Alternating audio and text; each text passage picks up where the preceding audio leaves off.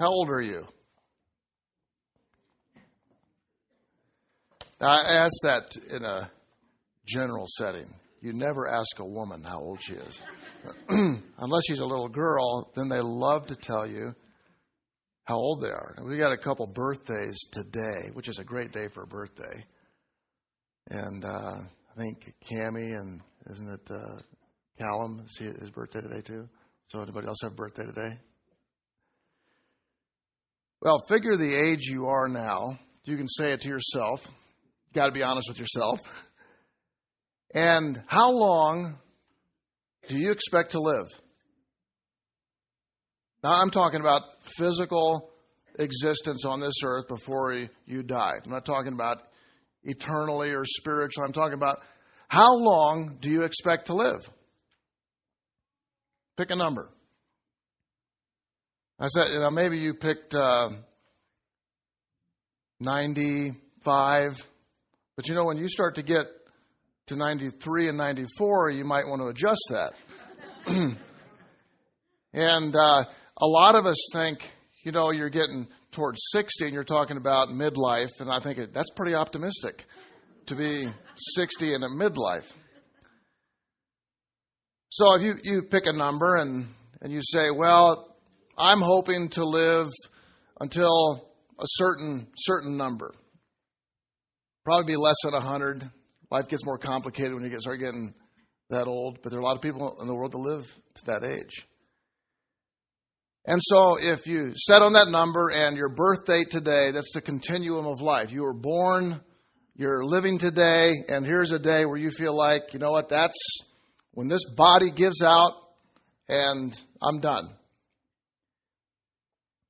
Then how would you respond if I said to you that your best days are behind you? What does that do for you? Yeah. You are such an encouragement. You are not Joel Osteen. If I were to say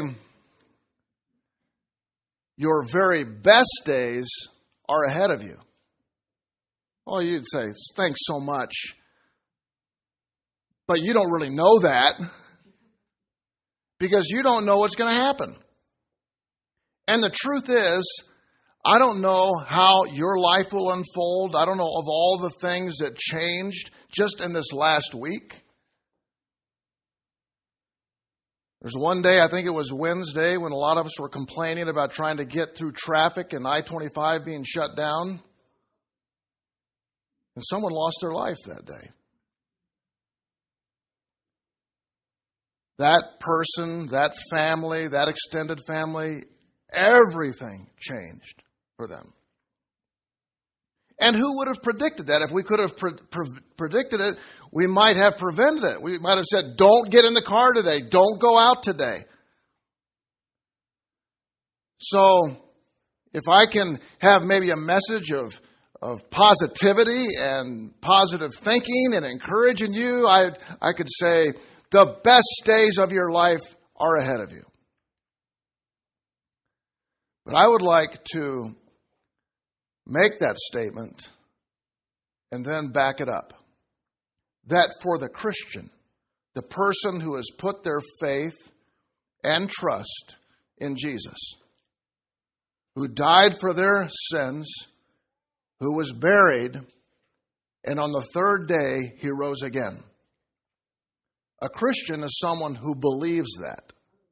Christian is not a perfect person. A Christian isn't a person that just goes to church. A Christian isn't just someone who got baptized.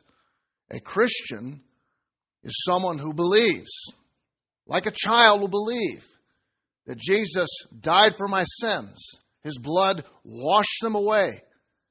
He was buried. He rose again the third day.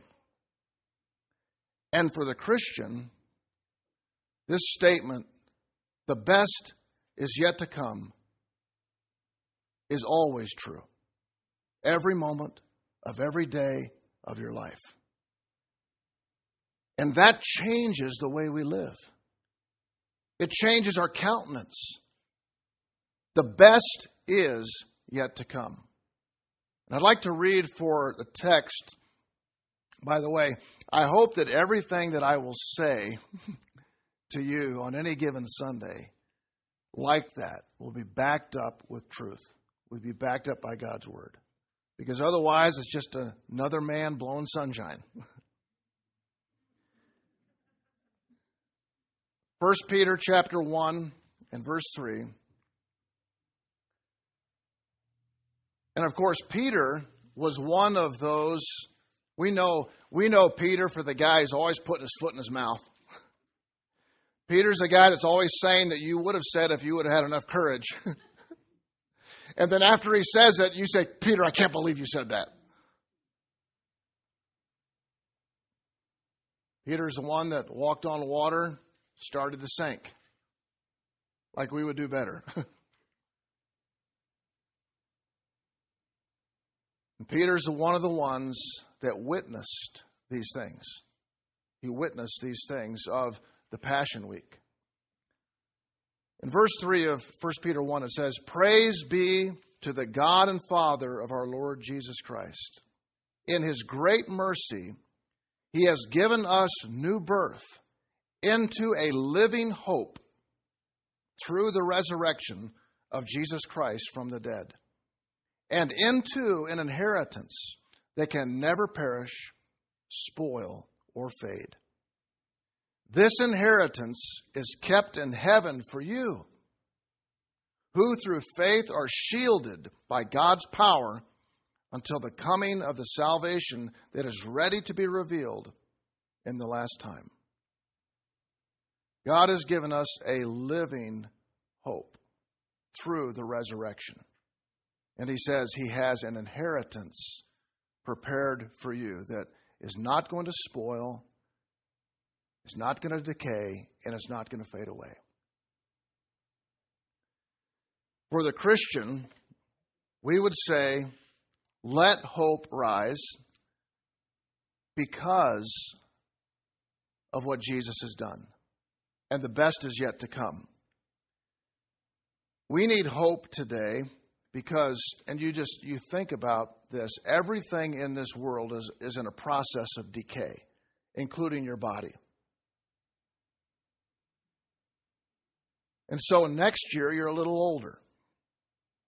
And we'd like to tend to think, next year I'm going to be faster and stronger and better. And that does happen for a few years, very few years. And then you realize that I'm just trying to hang on to what I have. And especially as the time is growing to where we know that we have less and less time on this earth, we feel the agony of humanity. The agony of this flesh is not going to live forever. And how can you be hopeful about that? How can you have hope in the midst of a fallen, decaying world and a fallen, decaying body? How can you have hope? It's because of this. They say that a person can last 40 days without food. I don't know many of you people have tried that. It doesn't say teenagers, that just says people. A person can survive for 40 days without food, 3 days without water, about 8 minutes without air. They can only survive 1 minute without hope. Have you ever lost hope? I bet you have. I bet there have been some times where the discouragement of your condition caused you to lose hope. And when you lose hope, you just feel like checking out. I can't do this life anymore. And Jesus Christ is able to address that like no one else can. We need hope. We know we need hope. But it can't just be wishful thinking or a positive mental attitude. What do you base your hope on? Do you base your hope on your intellect? That's going to fade. Are you going to base your hope on your physical ability? That's going to weaken. Are you going to base your hope on your financial security? There's no such thing, in case you noticed. So your faith, if I could say it this simply, your faith is only as strong as what it's resting on. Does that make sense? Your faith is only as strong as what it rests upon. And that's why when Jesus comes, He helps us to get a misplaced faith that may be based on human ability or money or family or friends, or a misplaced faith on religion or practices or good behavior. But the truth is, bad people die, don't they? Bad people die, and really, really good people die too. So what difference does it make? The thing is, everybody in life, everyone in this world is living in fallen humanity. But when you place your faith in what is true, and what is eternal, and what is strong, that is what makes a difference. So we place our faith in Jesus. And I think in three ways that I see Jesus. One is He is the perfect man. He was perfect in His birth. He was perfect in His life. He was obedient to God His entire life. We can't make it through 5 minutes without having some wrong thought, can we? Jesus was perfect as He came, born of a virgin, sinless, God. He lived 33 and a half years and never sinned. He was perfect. And because He was perfect, He was able to offer Himself in your place. In other words, be your substitute. When you were a sinner, dying in your sins, with no hope, Jesus came, the perfect substitute.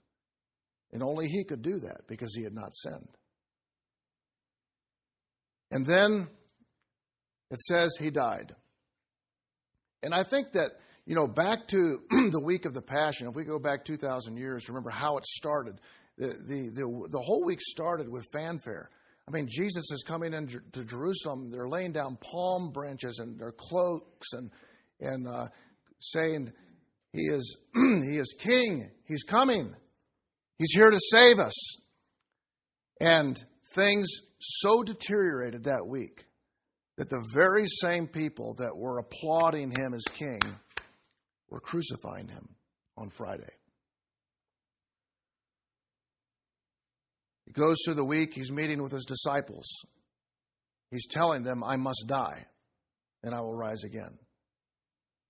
And they're arguing about where they're going to sit at the table. Who's the greatest? Who's the most important? He leaves that place and goes down to a place called the Garden of Gethsemane to pray. He says, come pray with me. But they fall asleep.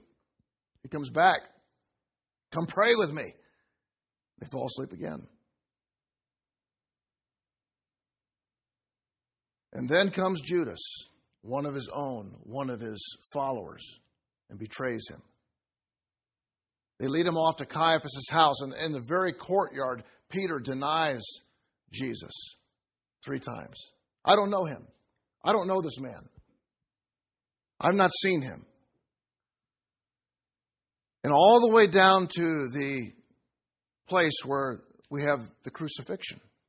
They're driving the nails into His hands. The people are mocking Him and beating Him. All this is happening. Now there are two enemies that Jesus is going to defeat. The first enemy and the last enemy. The first enemy is sin. And the last enemy is death. I want you to think on a sense of a continuum here. That the first enemy, when it comes into the world, sin destroys everything. every bit of sadness, sorrow, sickness, pain, disappointment, heartbreak that you've ever experienced in your life is a result of sin. And it may not be your sin, maybe someone else's sin. But when other people sin, it affects all of us. And so the very first problem that he deals with is sin. And the very last one he deals with is death. So when Jesus shed his blood on the cross, he dealt with sin. He defeated sin. That sin no longer has power over us. And then in his death, in his resurrection, he defeated death. We call that the last enemy. The first enemy is the initiator of all evil. He destroys that. And the last enemy is death. And he destroys that by his resurrection. And when he rises up, he defeats that. Now, do we know this is true? And I think that's probably a question people will ask. How do you know? I mean, this is a pretty incredible statement to say a man rose from the dead. You don't find that with other leaders of religions or places. But rising up from the dead and defeating death is what he did. Now, was Jesus really dead? Did he just pass out? Was he just tired? Did they take him down from the cross and later he revived? Let me just kind of give a thought, because all of these events, everything about your hope and my hope rest on this week, the death, burial, and resurrection of Jesus.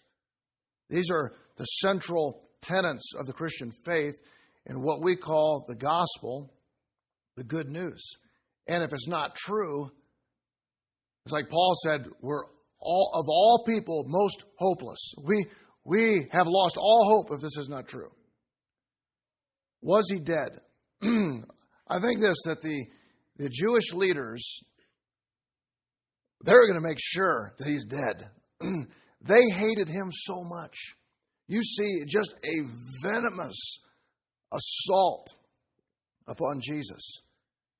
The Pharisees, the Sadducees, the Sanhedrin, all of the religious leaders saw him as a threat.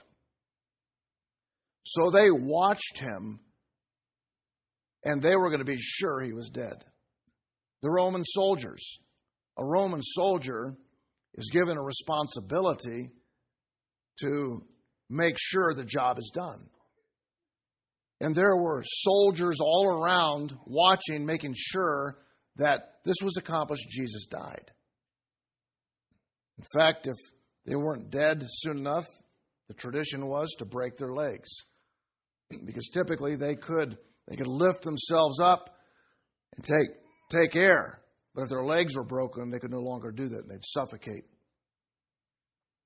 And so they went to break the legs. They came to Jesus, and he was already dead. And just to make sure, they took a spear and thrust it into his side. And you've read about that. They thrust the spear into his side, and it says that what came out was blood and water mixed, showing that he was already dead. They took him down. People carried him off. Joseph of Arimathea. They wrapped him up. They placed him in a tomb. The mob was making sure he was dead. Followers were hoping he would stay alive. They abandoned him. And now he's in the grave. And he's dead.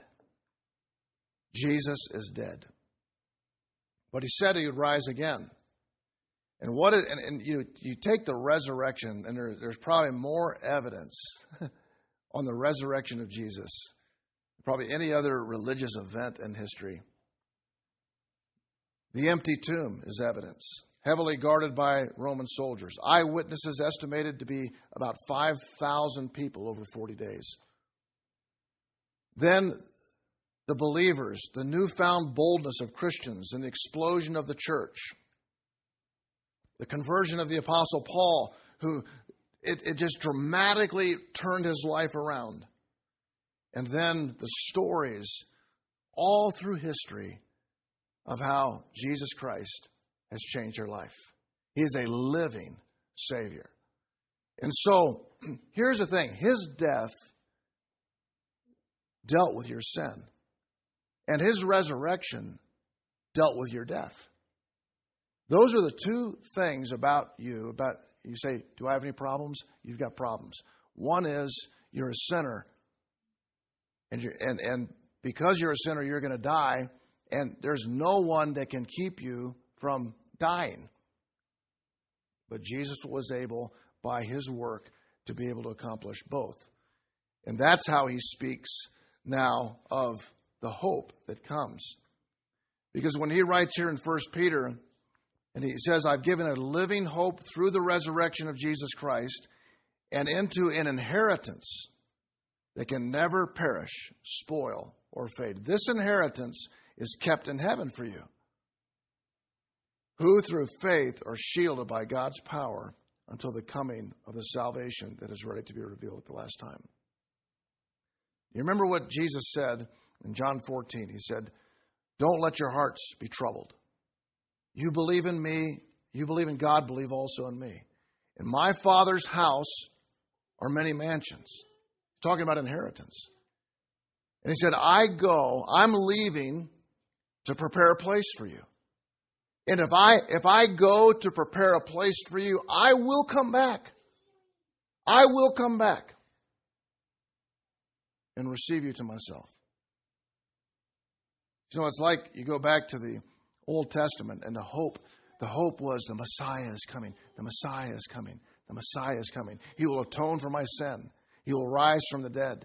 He will bring salvation. The Messiah is coming. Well, for us today, we get to say He came. He was victorious. He went to heaven, and He's coming again. He is coming again. What is He doing now? He is preparing a place for us. That is our inheritance. Now, I believe that that's true because God's Word says it all through the Scriptures. I believe it's true because it's proven to be true, all through historical fact. I believe it's true because I see the changing effect in people's lives.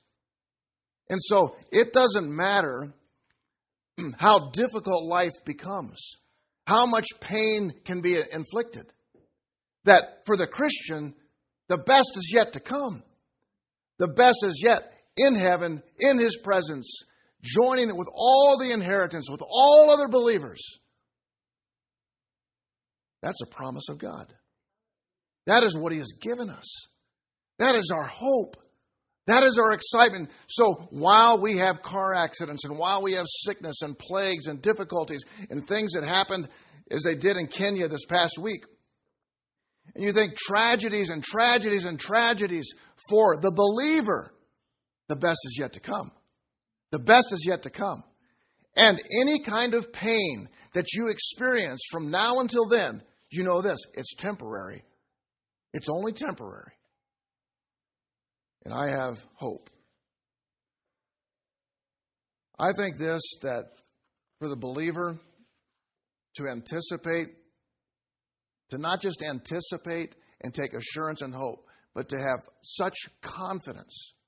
You know, it was amazing with the disciples and the followers of Jesus. Jesus had a ministry on the earth of about 3.5 years. And the disciples and the followers that are up and down. And, you know, there were times when they were all scattered. He'd have all these people following Him, and then He'd say something they didn't like, and then they're all gone. And I think back to when He was being crucified, which I thought a lot about this last week. And all of His disciples had scattered. Peter had denied Him, said he went out and wept bitterly. Judas had betrayed Him. Thomas would doubt Him. Where were the rest of them? The rest of them just scattered. And they were discouraged. They were discouraged. They were discouraged. They lost hope. And you start to read the accounts from the time that he was buried until they saw him, they were just kind of in this downward spiral. And that's how you and I get sometimes. Events start going poorly and we start thinking, man, there's no hope. Nothing good happening. Why did the resurrection change all that? And I think that when Jesus finally, he conquered sin by his death, he conquered death by his resurrection, is that those two problems that we all face no longer have power to dominate our lives and our thinking. And now we have hope beyond whatever we're in. We've seen that everything that he has said to be true has come true. And everything that he has promised for the future, we know will come true. But the disciples, I tell you what, the entire, what we call Christian faith, after the resurrection was not the same. There was a boldness. There was a boldness that came upon the church. A fearlessness. A fearlessness. Even in the face of death, because you saw Christians being just martyred all through the last part of the first century and into the next century, people being martyred, and they would stand without fear. And I believe this, that the resurrection, they heard his teaching, they saw his crucifixion, but the resurrection sealed the deal. It just sealed the deal. Jesus rose from the dead. And if Jesus can conquer death, he can conquer anything. And so his last words when he left, I'm coming again. I'm coming. And this time they really believed that. And they lived that way. Yesterday morning, we get an email from our son, who's with a ministry of launching campus ministries around the world. And I was sat there and I read it, and it all day long, just like this heaviness from this email. And he talked about what happened in Kenya at the university, and shared he and others had just been there this previous year training these people who were developing these campus ministries. So he'd been there. He knew people. He knew of people. Typically, we think of someone on the other side of the world. I don't even know those people. So 148 people. One of the girls, 19 years of age, leading a prayer meeting at 5:30 a.m.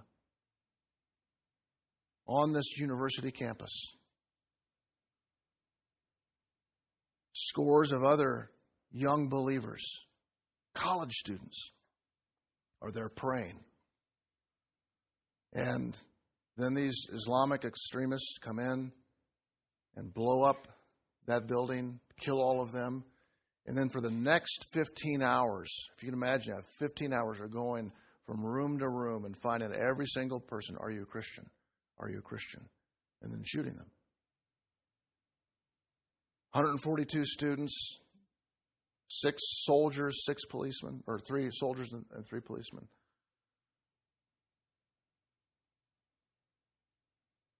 And I read that, and then our son was telling us about the training, about these people going and launching this particular campus movement on this campus and other campuses across the Middle East and in Africa. You wonder, it seems like we're defeated. But let me just share with you why the power of the resurrection still gives us hope when that kind of thing happens. First of all, I'll ask you this question. All those young college students, which would be like, you think of a room like this filled with a bunch of college students praying at 5:30 in the morning. You say, well, that's not much of a reward for praying. You get killed. What happened to them when they died? Paul says to be absent from the body is to be present with the Lord.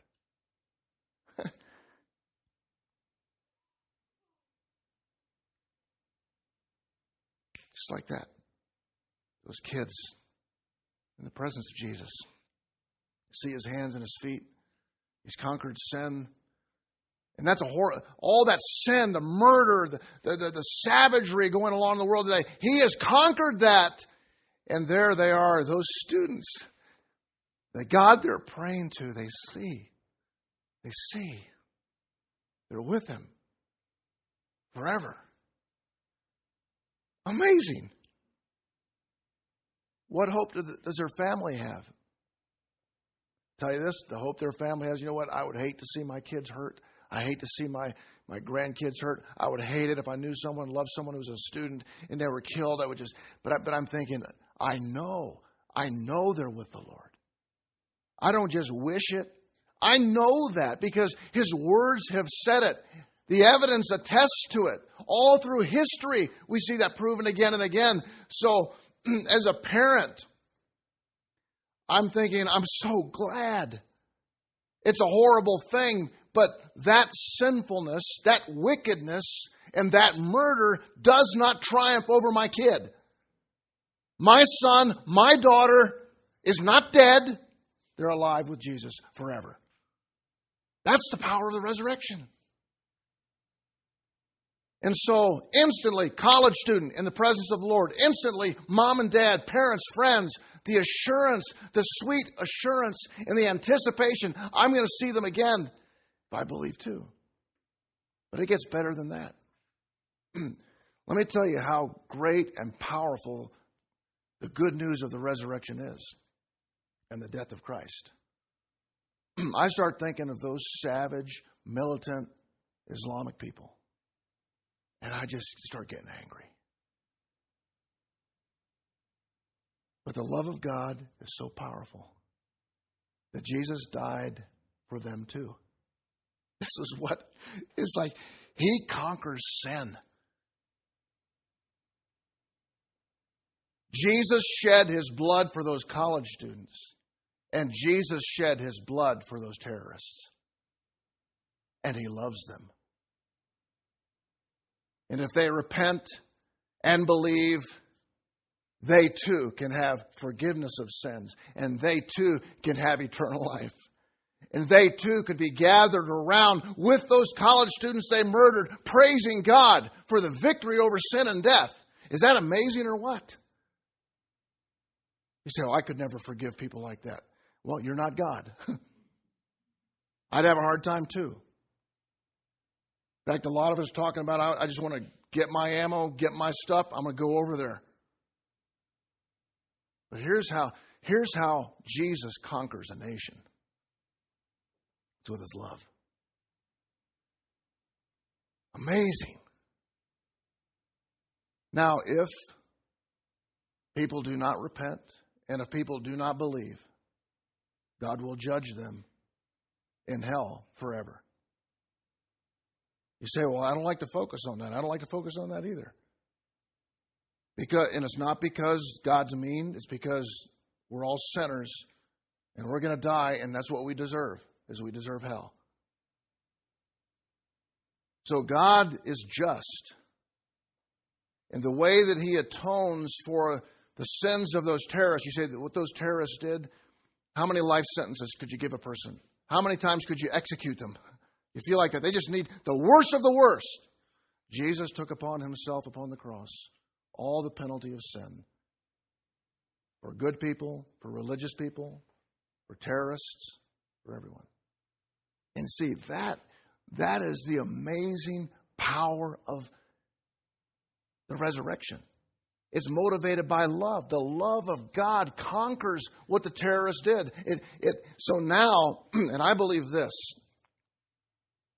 Our son said to us, he said, it really makes me stop and think when I challenge a college student to count the cost of what they're going to do. You're going to start a Bible study. You're going to start a prayer meeting. Count the cost.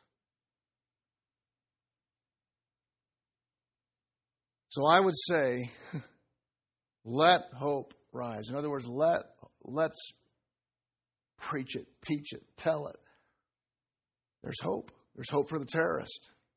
Hope for the college student. There's hope for you.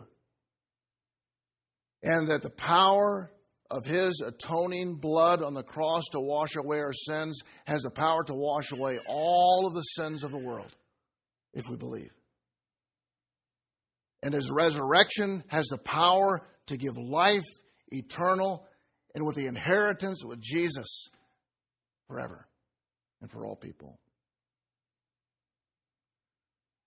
We should be the most hope-filled people in all the world. And it's not because I know I'm not going to get in a car accident this week. It's not because I know that I'm never going to get cancer. It's because none of those things can touch me eternally. They can't.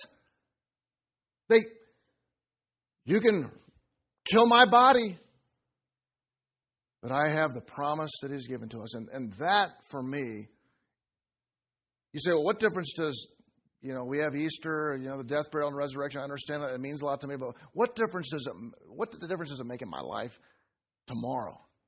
I'll tell you what difference it makes. It changes your whole attitude. It changes your whole attitude about life. Instead of worry and fear, it's filled with joy and peace. That's why Jesus, when he first showed Himself, He said, "Peace be unto you. Peace be to you." And so in the midst of a fallen, sinful, wicked world with terrorism going on everywhere, I can be so full of joy and so full of hope and anticipating being in His presence. And it's not just blowing sunshine. It's based on truth. It's based on reality. It's based on evidence. And there's an attractiveness about Christianity to the rest of the world. That's why we're different. We're different. We have an eternal perspective. We feel the pain. We feel the pain. But it's different. Elena Hill, her parents minister and live in Kenya. First thing I thought of was them. Gary and Jackie have been helping Bethany kids in Kenya. Gary's planning another trip out there. And he's going to be in a place where there's risk.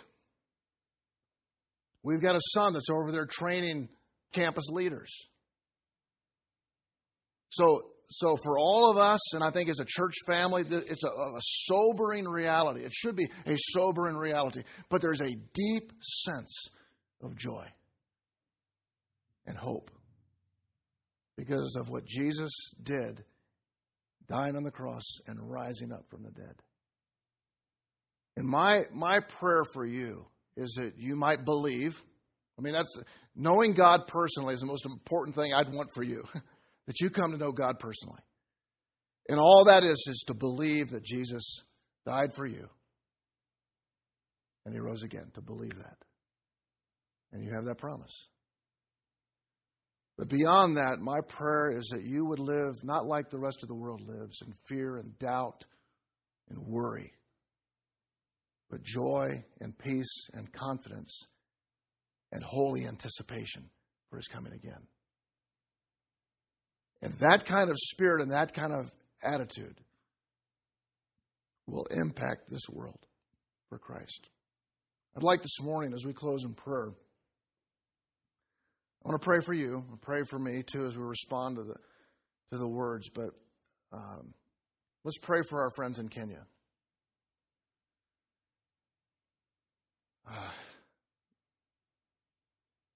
And that the gospel, God would just cause the gospel to flood through that country like never before. To settle these people, to call all these families affected, and to cause these college students to just get on fire in their faith with the gospel. We have no greater need in the history of the world than right now for the gospel. We have no greater opportunity. And several of us have been praying for the last several weeks that God would cause just a wave of His working through Boulder Valley, of people seeing hope in Christ and turning to Him. I believe God wants to do that. I believe God will do that. Let's pray for that, and that God would give us courage and boldness and strength and confidence in His name.